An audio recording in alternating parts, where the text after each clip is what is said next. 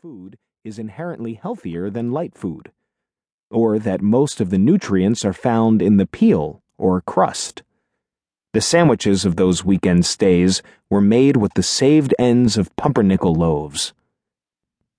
She taught us that animals that are bigger than you are very good for you.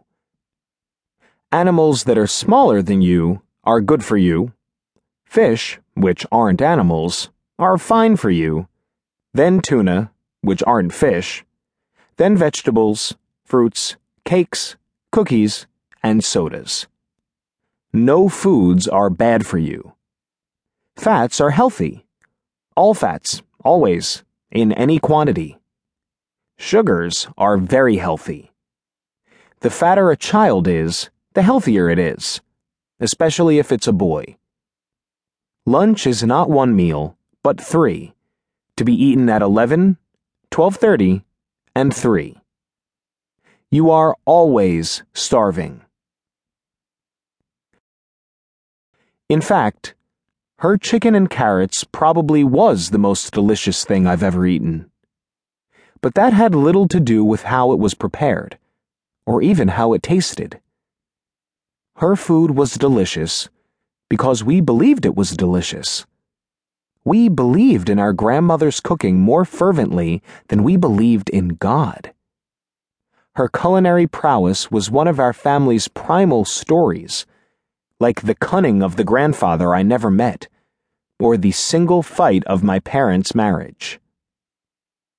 We clung to those stories and depended on them to define us. We were the family that chose its battles wisely and used wit to get out of binds, and loved the food of our matriarch.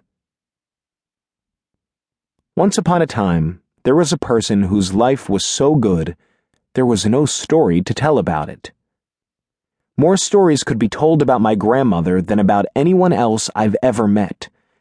Her otherworldly childhood, the hairline margin of her survival, the totality of her loss, her immigration and further loss, the triumph and tragedy of her assimilation. And though I will one day try to tell them to my children, we almost never told them to one another. Nor did we call her by any of the obvious and earned titles. We called her the greatest chef. Perhaps her other stories were too difficult to tell. Or perhaps she chose her story for herself, wanting to be identified by her providing rather than her surviving. Or perhaps her surviving is contained within her providing. The story of her relationship to food holds all of the other stories that could be told about her. Food, for her, is not food. It is terror, dignity, gratitude, vengeance, joyfulness, humiliation, religion, history, and, of course, love. As if the fruits she always offered us were picked from the destroyed branches of our family tree. Possible again.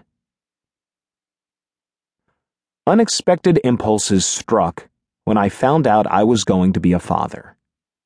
I began tidying up the house, replacing long-dead light bulbs, wiping windows and filing papers. I had my glasses adjusted, bought a dozen pairs of white socks, installed a roof rack on top of the car, and a dog/cargo divider in the back. Had my first physical in half a decade, and decided to write a book about eating animals.